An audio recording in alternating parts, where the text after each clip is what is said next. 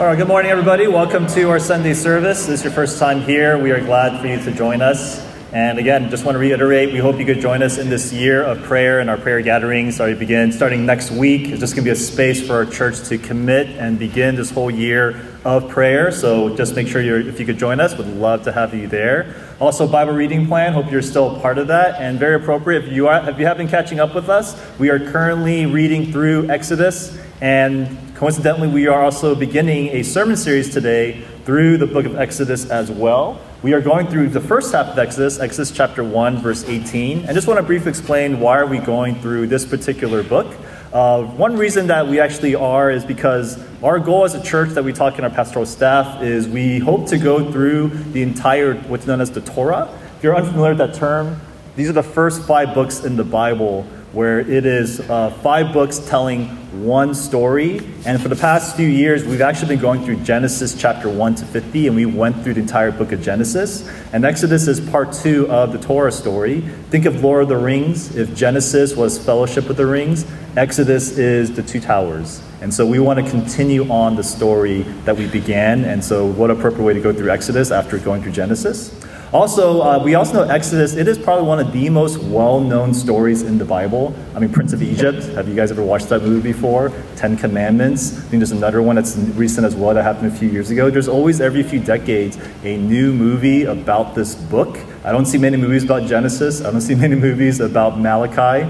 But Exodus just captures our imagination because there's so many memorable stories that even if you didn't grow up in the church, you're probably familiar with the stories in Exodus. The crossing of the Red Sea, the 10 plagues, the 10 commandments, Mount Sinai. We are very familiar with these stories, and yet, what do all these stories mean? What's the meaning of all these events? And I feel like we're less clear about how to make sense of putting those stories together.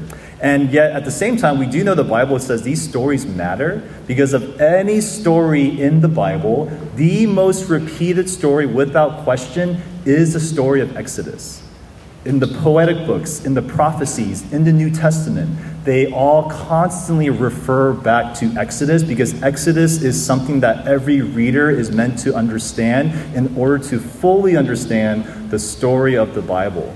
If you ever saw a movie and you saw a scene where somebody says, "No, I am your father," everybody knows where that comes from. It comes from Star Wars. It's just a cultural reference point where if you understand and saw Star Wars, that scene makes sense. That's kind of how the Bible functions. It constantly alludes back to Exodus because Exodus is something that is sprinkled throughout the Bible. You won't fully understand the story of the Bible unless you have an understanding of Exodus.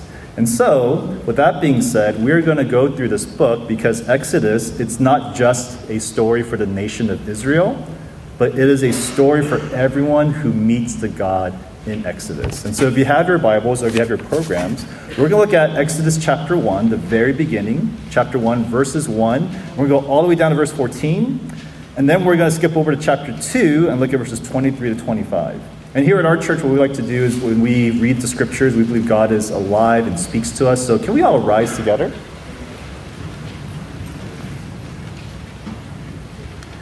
I'm going to read this starting in verse 1. These are the names of the sons of Israel who came to Egypt with Jacob. Each came with his family: Reuben, Simeon, Levi, and Judah; Issachar, Zebulun, and Benjamin; Dan and Naphtali, Gad and Asher. The total number of Jacob's descendants was 70. Joseph was already in Egypt. Joseph and all his brothers and all that generation eventually died. But the Israelites were fruitful, increased rapidly, multiplied, and became extremely numerous, so that the land was filled with them. A new king who did not know about Joseph came to power in Egypt. He said to his people, "Look, the Israelite people are more numerous and powerful than we are. Come, let's deal shrewdly with them, otherwise they will multiply further. And when war breaks out, they will join our enemies, fight against us, and leave the country." So the Egyptians assigned taskmasters over the Israelites to oppress them with forced labor. They built Pithom and Ramses as supply cities for Pharaoh. But the more they oppressed them, the more they multiplied and spread, so that the Egyptians came to dread the Israelites. They worked the Israelites ruthlessly and made their lives bitter with difficult labor and brick and mortar and all kinds of field work. They ruthlessly imposed all this work on them. Then skipping over to chapter 2, verse 23. And after a long time, the king of Egypt died. The Israelites groaned because of their difficult labor. They cried out, and their cry for help because of their difficult labor ascended to God. God heard their groaning, and God remembered his covenant with Abraham, with Isaac, and with Jacob. God saw the Israelites, and God knew. This is the reading of God's word. Let me pray for us before we begin. Father, we lift up this morning to you. We pray your Spirit could just be present with us, and for us, O Lord, to hear you speak through your word at this time. Speak to us, O Lord, in Jesus' name. Amen. You may be seated. So to begin this series, I just want to offer us a quick thought experiment, if you don't mind humoring me for about a few seconds. If you were to imagine God, just think of the word God. And if you were to imagine what God looks like, what image comes to mind? Just think about God. And just think what images pop up in your brain as you try to imagine what God looks like. Just going to pause for like 5 seconds for this. What came to mind? What images come to mind? Was it an old man with a white beard just sitting down? Was it this energy force where you can't really see anybody? It's just like these sparkly, dusty things kind of moving in the air, kind of going back and forth. You go back to your childhood where all those coloring books of Bible stories and this old buff man just kind of standing there. Is that kind of your image of God? What do you imagine God is like? What does he look like? What's his posture? What's his personality? Did anybody imagine God smiling? Did anybody have an image of a smiling God? Or was he stern like your Asian dad? Is it a stern face that's there? Does he seem like somebody who's really close to you? Or is he someone who's super far away, just distant, and you can't even see him? Is this God somebody who seems joyful and happy that you're even thinking about him? Or is there a sense of this uptightness and this frown of disapproval that's going on? The reason why I ask this question is because there's an interesting quote by A.W. Tozer where he says, this question is so important because without knowing it, it shapes everything about you. A.W. Tozer, he says it like this, quote, what comes into our minds when we think about God is the most important thing about us. We tend by a secret law of the soul to move toward our mental image of God. Were we able to extract from any man a complete answer to the question, what comes to mind when you think about God? We might predict with certainty the spiritual future of that man. What Tozer is saying is what matters most isn't what you believe, that isn't the fact that you believe in God. That's not what's most important. What do you imagine about this God? That's the most important thing. And Tozer takes it so far to say, and that will shape the way you live your life. A few examples of this. The ISIS terrorist who beheads infidels as an act of jihad. Why does he do what he does? The Hindu who sacrifices goats to Shiva. Why do they do what they do?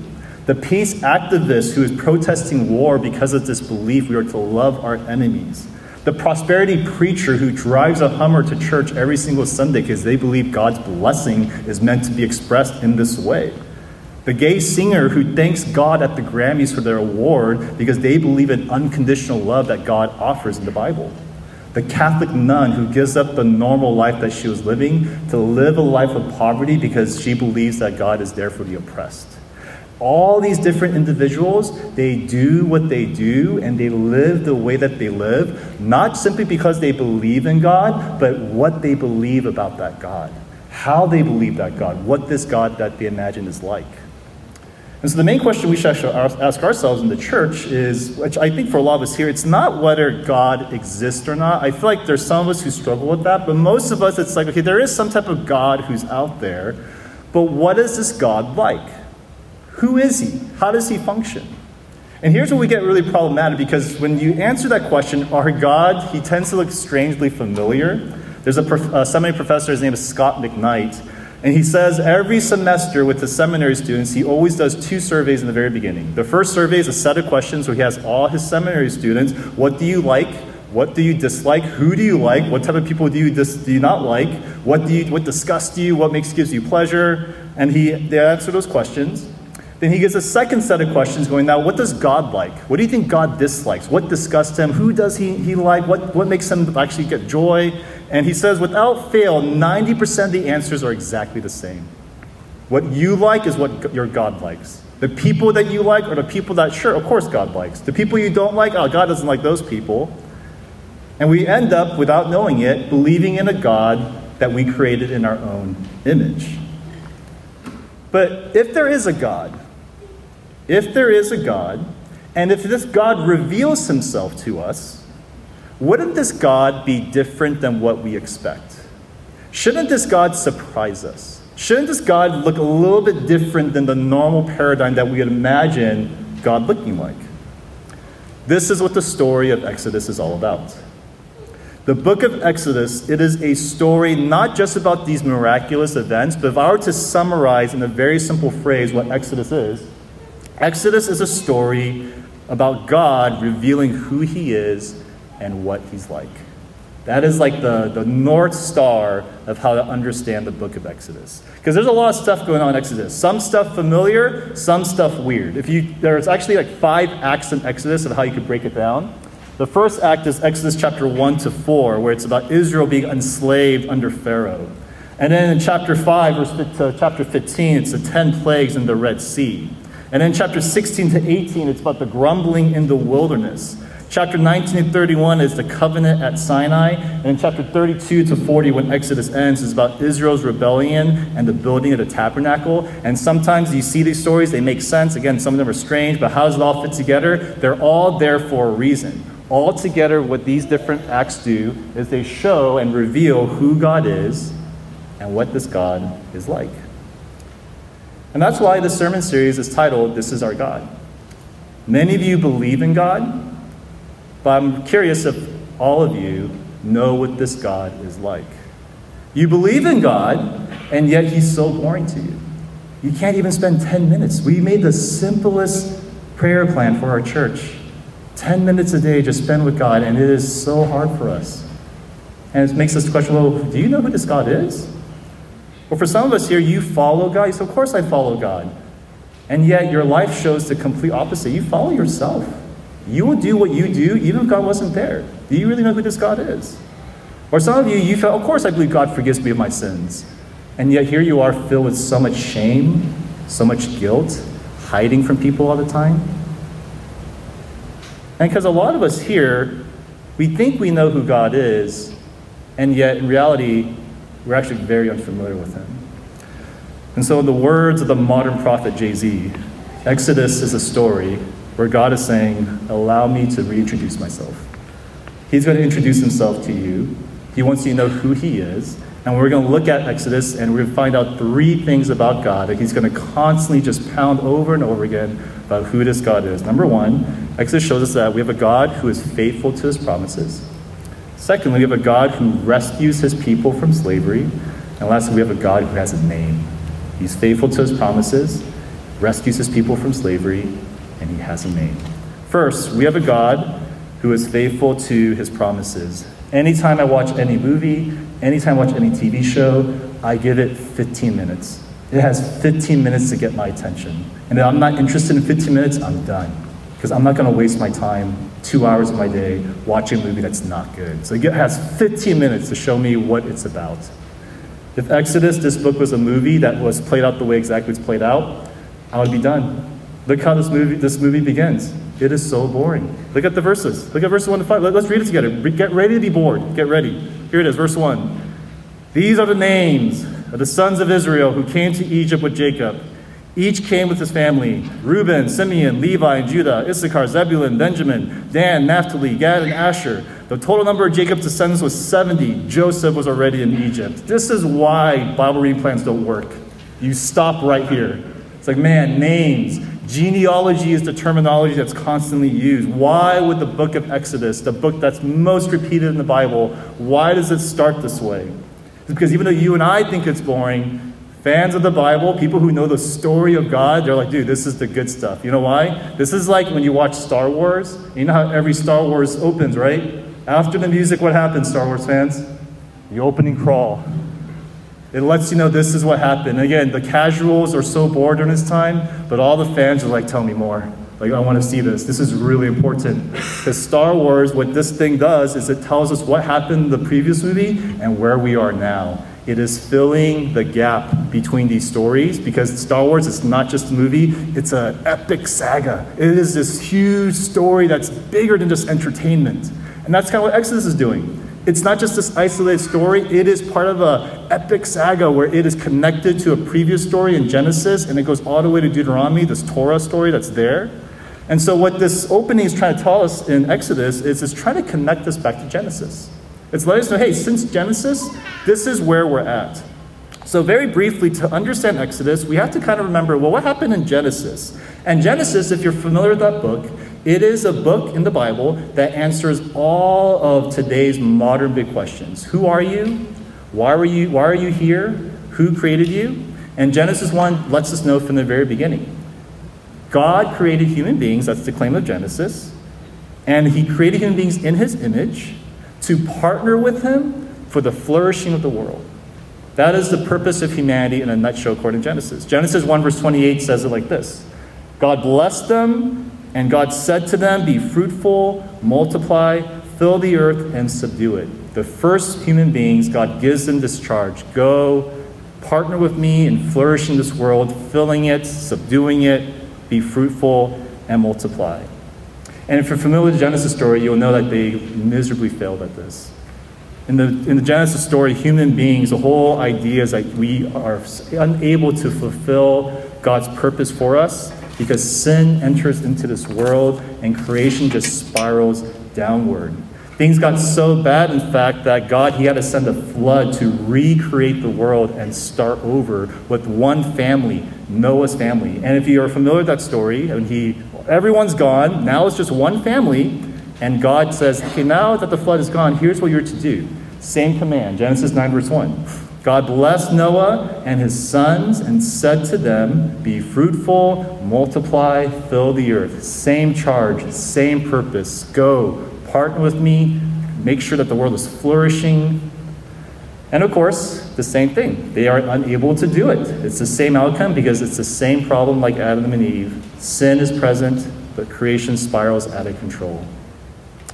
Everything changes, though, when God chooses another family, the family of Abraham, but with one difference. Instead of giving Abraham a command, God gives him a promise. And it's really interesting. Look at Genesis 17. He says the same thing. It's similar language. It says, when Abraham was 99 years old, the Lord appeared to him saying, I am God Almighty. Live in my presence and be blameless. I will set up my covenant between me and you, and I will, there it is, multiply you greatly. I will make you extremely fruitful and will make nations and kings come from you. No longer a command, a promise. Because you can't do it. You can't live according to God's purposes. You cannot flourish on your own. There's something called sin that stops us. And so God makes a promise where I will do what you cannot do. I will make you flourish in ways that you cannot flourish. And that's how the story of Genesis sets us up. And the rest of Genesis, it's how God promised transfers from Abraham to Isaac to Jacob to his family. And then it stops. And now, in between Genesis and Exodus, 400 years have passed. All that family that God promised to, they all passed away. And the big question is, well, what happened? Where is the status of the family now? Where is the status of God's promise? And look at verse 6 to 7 with me. Look what it says in Exodus. Joseph and all his brothers and all that generation eventually died. But the Israelites, they were fruitful, and they increased rapidly, and they multiplied, key language there, and became extremely numerous so that the land was filled with them. Exodus is purposely using Genesis language here to let us know that promise, that original design that human beings were made for, it's finally happening. It never happened in Genesis because we kept messing up, but it is finally happening. Why? Not because Israel is super faithful, not because this group of people, they're super powerful. They have a God who is faithful to his promises. He is doing what he promised 400 years ago to their first ancestor, what they cannot do for themselves, to make them flourish in the world in the way they're originally meant to flourish. God is a God who's faithful to his promise. In fact, the word promise, there's actually a word that's going to be used for that word. It's not promise in the Bible. It's a word covenant that's going to be popped up all the time. This word covenant, a very simple definition, is a commitment you make to somebody, not because of them, but because of you. It's not based on who they are. It's actually based on who you are. You are faithful to your marriage, not because of primarily your spouse, because if that was the reason, you might leave your spouse many, many times because they are not somebody who's always lovable. They are not somebody you always love. They're not somebody who comes off as someone who's worth committing to. And yet, you make a covenant with them because you are someone who's going to commit to them. You are someone, despite who they are, you are still with them. And that's what makes love last. That's who God is. God makes a covenant with people, not based on who they are, but based on who he is. And even though we've experienced and seen so many people break their covenant promises in our lives, Exodus makes this claim from the very beginning, that's not God. This God is different. He makes a covenant promise and he keeps it, not because of you, but because of him. Why is this so important for us to know? Back then it was so important because there were so many gods out there. There are so many gods who wanted your devotion, your allegiance. In the Old Testament, it was the god of Baal, where it's like, if you want good flocks, make sure, and good weather, make sure you worship me. The god of Asherah, where it's like, if you want to have babies and fertility, make sure you worship me. In the first century, in Jesus' time, if you wanted beauty, you have to bow at the knees of Aphrodite, say, make me beautiful and youthful. If you wanted money, you bow your knees at the god of Artemis and say, make me successful and rich. And today that seems so primitive, and yet we worship gods as well too. There's many things out there that promises if you devote yourself to that, you will get what you want. And all the time, we are so tempted to give ourselves to that. One pastor said, the gods of today, you could summarize it in 2 words. It's status and stuff. We all want the blue check marks. We all want the names, so our Instagram account that says how these followers, or people of repute, or we want the latest technology that's there because we think it's going to give us something that we really want, and we think we'll be happy. It makes promises to us. I mean, think about, like, if you grew up in an immigrant home, what were, like, the 2 jobs your parents wanted you to have?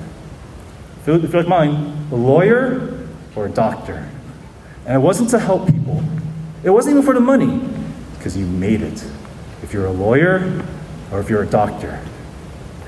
I know plenty of lawyers. I know plenty of doctors. And they tell me all the time, not worth it. It's not worth the status. In fact, it's like so much labor, so much work. And I ask them all the time, I said, what's it like? Because they fulfilled the Asian dream. Like, you're a doctor, you're a lawyer. And like, if I had to do it again, I wouldn't do this. But I have to now, because I have debt, and I have to pay it back. Again, not to discount that role, but in other words, it's not what we think. It's not what we think a lot of times. A lot of us here, we try to collect money and say, I'm going to save up, and what I'm going to do is collect experiences. It's not about my career. It's about like traveling and going to different countries that are out there, or it's about making sure I purchase a home, and once I get a home, I'm all good. But, again, talk to people who are older. I have yet to meet somebody going, dude, I'm so happy these days. You know why? 5 years ago, I bought a home, and this home is just so nice. It's still nice, and I'm just so happy. I have yet to meet anybody who said that. I have yet to meet anybody who said, you know why my life is so good now? 3 years ago, I went on this trip to Cabo, and it was just like the best trip. And I'm just like riding off of those promises. It's like, nobody feels that way. And yet all of us, you're in the midpoint of just chasing after that because you believe that there is something that you just pour yourself into, it's going to bring something to your life. It's going to make you feel a certain way, whether it be status or stuff or whatever it might be. And all of us have a tendency to do that. And that's why all of us, there's something missing, especially as you get older. I mean, you know what, might sound mean, but you want to know who's younger in this church and who's older? Look how happy they are. Just like gauge their vibes. If you gauge a happy vibe, it's like, oh, you're probably in college. That was a beautiful time. Like, it's just this happy vibe that's there. Versus if you gauge like this like darkness, it's like, ooh, older. Probably a little bit older. You know why? Because a lot of us who are older, we believed in those promises. Yeah, we believed that if I got the house, if I got that, the family, I'd be super happy. And now you're seeing us in our negative vibes, a life of unfulfilled promises from these false gods. We gave ourselves to our jobs, we gave ourselves to our mortgage, we gave ourselves to the things that you're chasing in your 20s, and now in our 30s and 40s, you're like, it's not that great. It's not that great. But all of us right now, we have something like that.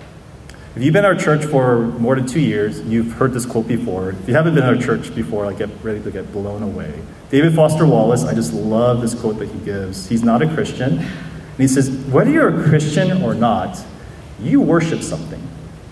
You worship something. He says it like this, quote, everybody worships. The only choice we get is what to worship. But pretty much anything you worship will eat you alive. If you worship money and things, if they are where you tap real meaning in life, then you will never have enough. Worship your body and beauty and sexual allure, and you will always feel ugly. He goes on, worship power, and you will end up feeling weak and afraid. Worship your intellect, being seen as smart, and you will end up feeling stupid, a fraud, always on the verge of being found. We all worship something. We all believe it's going to give us what we want, and all of us, for some reason, we still feel very empty. Why? Because we believe in these gods who offer us these promises, and we devote ourselves to them, and they do not deliver. They do not fulfill. And that's where the story of Exodus tells us. But there is a God, where if you believe in him, he's the one God who is faithful to his promises. Every other God, when you believe in them, the promise seems so clear in the beginning, and it just fades away, and you just get bitter about life. Versus the God of Exodus, the promises seem very unclear in the beginning, but as you keep living, it gets clearer and clearer. Imagine if you're that person. As you get older and older, you're not getting more and more bitter because your promises are fading that you believe in. Imagine you're that old person, you're becoming more joyful, more peaceful, more hopeful, because the promises that you were told are becoming more and more real. Can you imagine that in your life? That's what Exodus is saying. This is who God is. A God, as you continue to journey with him, the promises he offers are more and more real. And that's why he calls us to follow him, to give your heart to this God, because he will answer not your strongest desires, but he'll give you your deepest desires. Tim Keller, he says it like this, quote, "The living God who revealed himself both at Mount Sinai and on the cross, he is the only Lord who, if you find him, can truly fulfill you, and if you fail him, can truly forgive you." And so, quick question, who do you worship right now? Who do you worship? What captures your heart?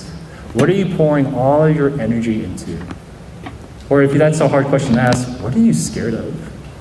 What freaks you out if you were to lose this in your life right now? It's probably a good thing. It's probably something that everyone else aspires and respects about you, and yet you know is becoming a destructive thing, a God thing, when it is making you way more anxious and worried than you should be. That's when you have a God who's not delivering his promises. And the story of Exodus invites you, let go of those gods. Come to the God who is able to be faithful to all his promises. That's the first thing that Exodus reveals. God is faithful to his promises. Second, this is a God who rescues his people from slavery. That's the second thing we should know about this God. In the story of Exodus, everything seems to be going well. They're flourishing, they're multiplying, but then the story makes a turn. And notice in verse 8 to 11 what happens. If you can read with me, verse 8 to 11, look what it says.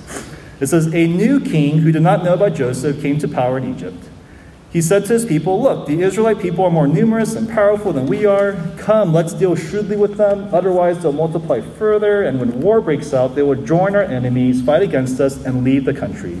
So the Egyptians assigned taskmasters over the Israelites to oppress them with forced labor." Here we are introduced to the antagonist of the story. Chapters 1 to 18 of Exodus, you're going to see Pharaoh show up all the time. And he's going to just be there as just causing trouble for Israel. But notice a few observations about how Pharaoh is introduced in the story. Notice Pharaoh does not have a name. It's just called Pharaoh. Scholars are trying to always figure out who is this Pharaoh. They just try to figure, is it this Pharaoh in history that we could find out? But he's nameless because Pharaoh in the story represents more than Pharaoh. Pharaoh represents a greater evil that stands against God's people.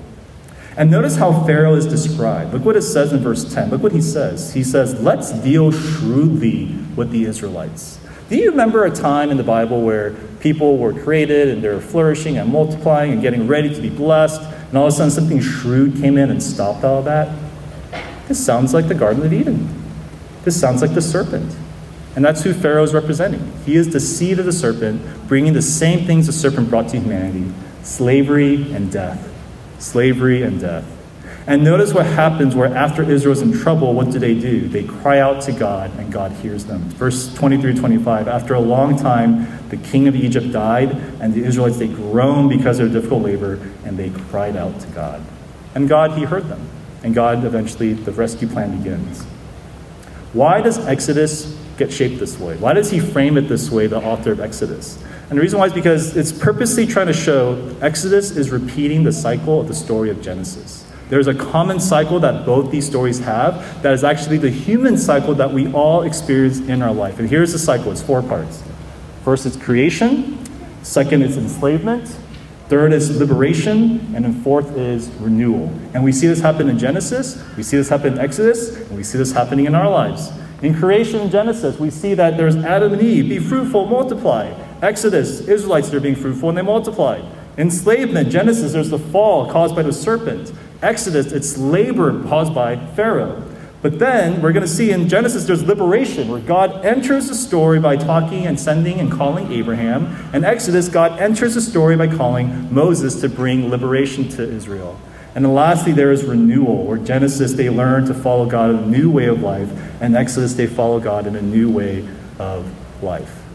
Now, there's a lot of things to be said here, but let me point out one thing. Notice that the story of Exodus, it does not end at liberation.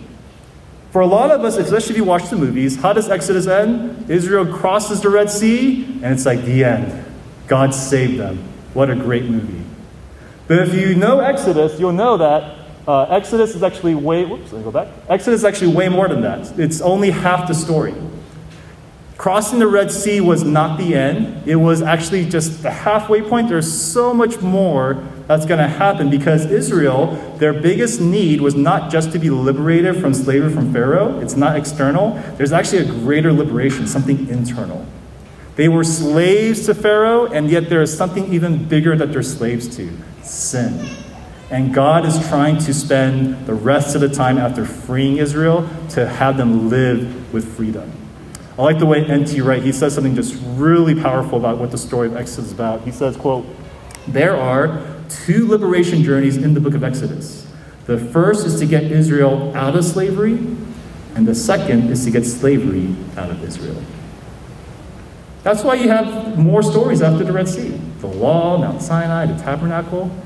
Because the story of Exodus, it's about a God who rescues and also teaches his people how to live in light of that rescue. And so with that being said, if I could just have a quick word for some of us. I know here in our church, we have people who are exploring Christianity. You grew up in the church, but you kind of things about God just didn't make sense. Things about church didn't make sense. And yet here you are. And you're open. And you're curious.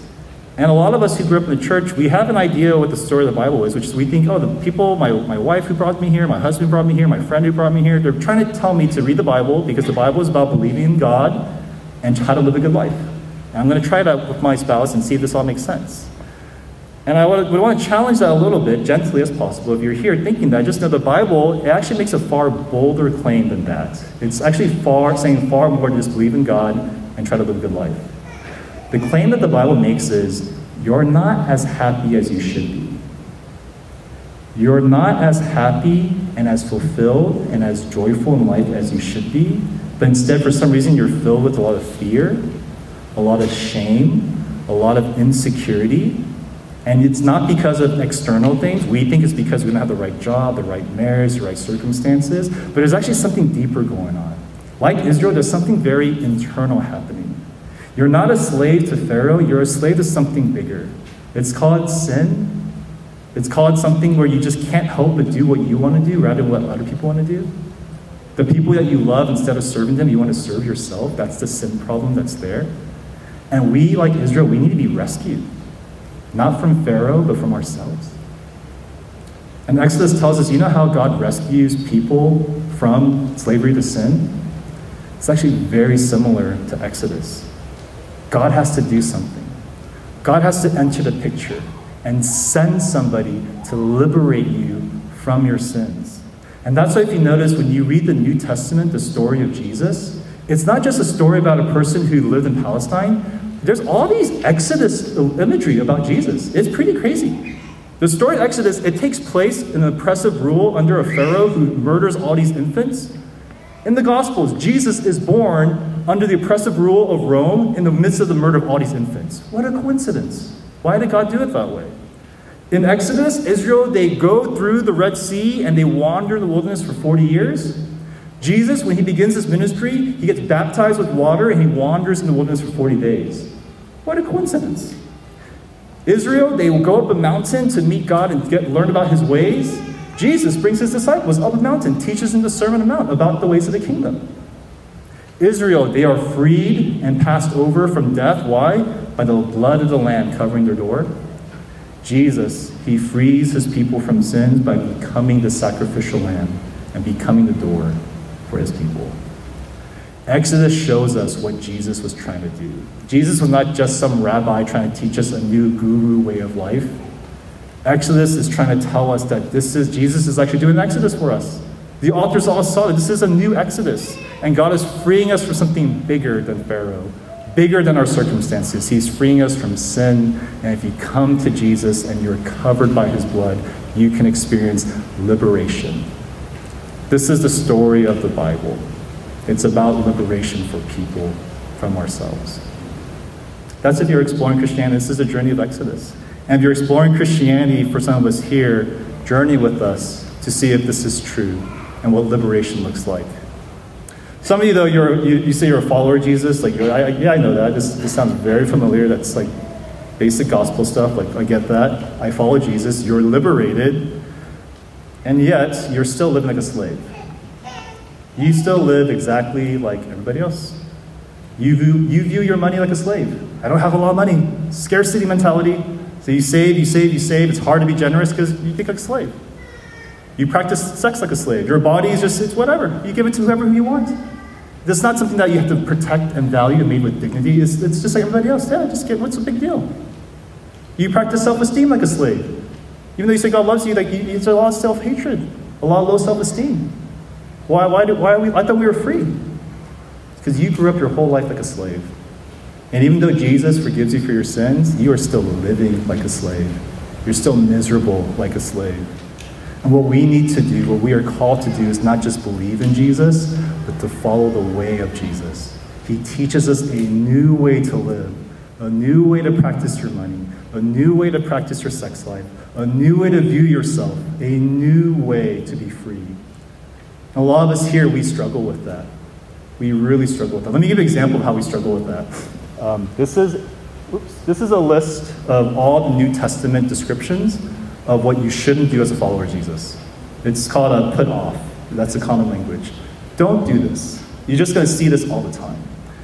And conversely, this list is not over. There's also a list of what should you do as a follower of Jesus. Here's the list of all the things you should do as a follower of Jesus. Now, I don't know about you, but when I look at a list, I'm like, oh, this is why I don't want to be a Christian. This sounds like a bunch of do's and don'ts. Sounds super restrictive. Sounds like God's trying to tell me what to do, what not to do. And it feels overwhelming because I fail at this. And that's just how my natural response to a list like this, right? And yet, we've totally missed the point if that's what we think is happening. This list is not a list of do's and don'ts. This is how you live freely. This is freedom. The left side is, this is how you used to be. You were a slave to your flesh, the world, the evil one. And this, the right side, is how you live as a free person. You naturally live the left side because you grew up your whole life living this way. But what Jesus wants to teach us is a new way of true life.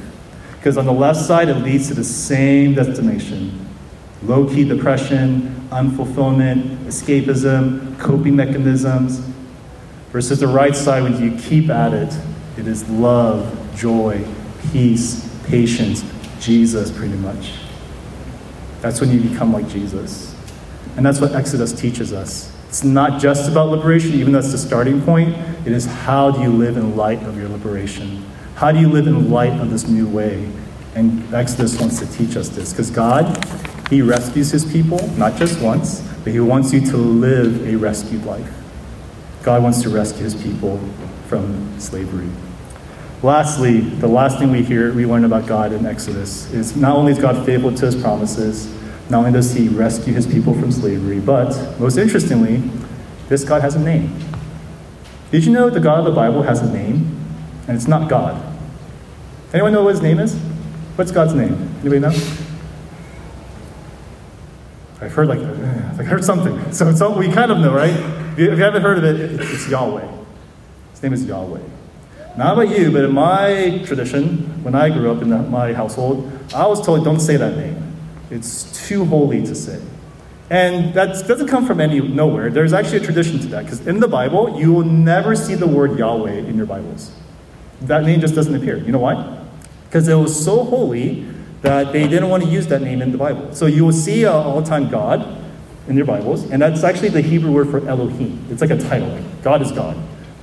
There's another word called Lord, which is lowercase. That's Adonai, like Lord Almighty. But Yahweh is actually everywhere in your Bible. It's just coded. You know what the word is? It's Lord, all capitalized. Anytime you see that in your modern Bibles, that's actually in Hebrew, it's Yahweh. But it was so holy that the Jews didn't want to put Yahweh down. And what's really interesting is the word Yahweh, it appears 175 times in the book of Genesis. And appears way more in the book of Exodus. Way more to Elohim, way more to Adonai. Yahweh is the main way to describe God, except in Exodus chapter 1 and 2. You know, Exodus 1 and 2, Yahweh is not mentioned at all. All over Genesis, all over Exodus, except the first 2 chapters, it's not Yahweh, it is Elohim, God, or it is Adonai, Lord. Why? What happened? The author of Exodus trying to show us something between Genesis and Exodus happened. He was Yahweh, and then they forgot who Yahweh was. They forgot his name. He's just God, and now they're in trouble. They forgot his name. They only see God as Elohim. Imagine you go to a doctor's office, and when you meet the doctor, what do you call them? Doctor, right? That's their title. But imagine that doctor, she goes home, and she sees her husband. What does her husband call her? Not doctor. Calls her by her name. Because we call a doctor because it is a formal, impersonal relationship where there's an exchange of goods. Versus the husband and wife, doctor, that's actually an intimate relationship. We call each other by names. And that's what was happening with Israel. God was a title. He was impersonal. He was far away. He's helpful. But one of the biggest reveals of Exodus is, no, God has a name. And he has to reveal his name again to this people. Because otherwise you're just going to treat him like this functional God who's just nameless. And I think for a lot of us here, that's what's going on with us. We are so lost, and we believe in God, and yet God is only Elohim, or he's Adonai, this impersonal title. Versus God, he's like, no, I'm Yahweh. I got a name. Can you imagine, like, hey, you, yeah, you. It's like, I got a name, dude. And that just shows an impersonal relationship between us. This is what Exodus is about. It's like, hey, God has a name, and if you remember he has a name, it changes everything about the way we naturally relate to God. If God has a name, that means God, he's not an impersonal force, he's not a philosophy of life, he's not a chapter in a systematic theology book, he's a person. And a person who wants to relate to his people, a person that drives your emotions up and down. When I see fish at the fish, I have a fish tank. When I see fish at the fish store, I'm like, I want that fish, that fish, that fish. And they come to my house. But once they come to my house, you know what we do? Your name's Lucy, your name's Susie, your name is Jack. And all of a sudden, it becomes way more personal. Like, hey, Jack, hello. And then all of a sudden when they die, I'm like, oh, Lucy died. And then I just feel sad. Whereas when I see dead fish in the store, I don't care. What does name signify? This relationship, this tying of emotion that's there. You relate to people when they have a name, when they're a person. God is saying, this is how I want to relate to people. I am not just God, I am Yahweh. I have a name, and I want to relate to my people this way. And Exodus talks all about that. And if God is a person, that means God's going to relate to you and respond to you like a real person. He is not an algorithm that we just plug in. If I'm just faithful and I'm good and I go to church and I read my Bible and I avoid sex, then blessings are going to come. And that's our normal paradigm of how we relate to God.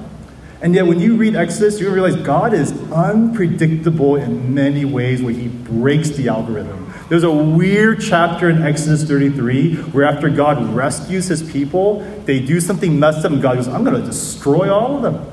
All of the Israelites. And you're like, wait, I thought God is a God of love and compassion. Dude, you can't put God in a box like that. He's a person.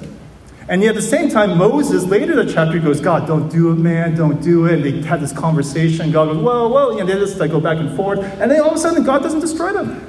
Moses, it almost looks like he changed God's mind. You're like, what is going on here? If you are set with a certain view of God, that story does not make sense to you.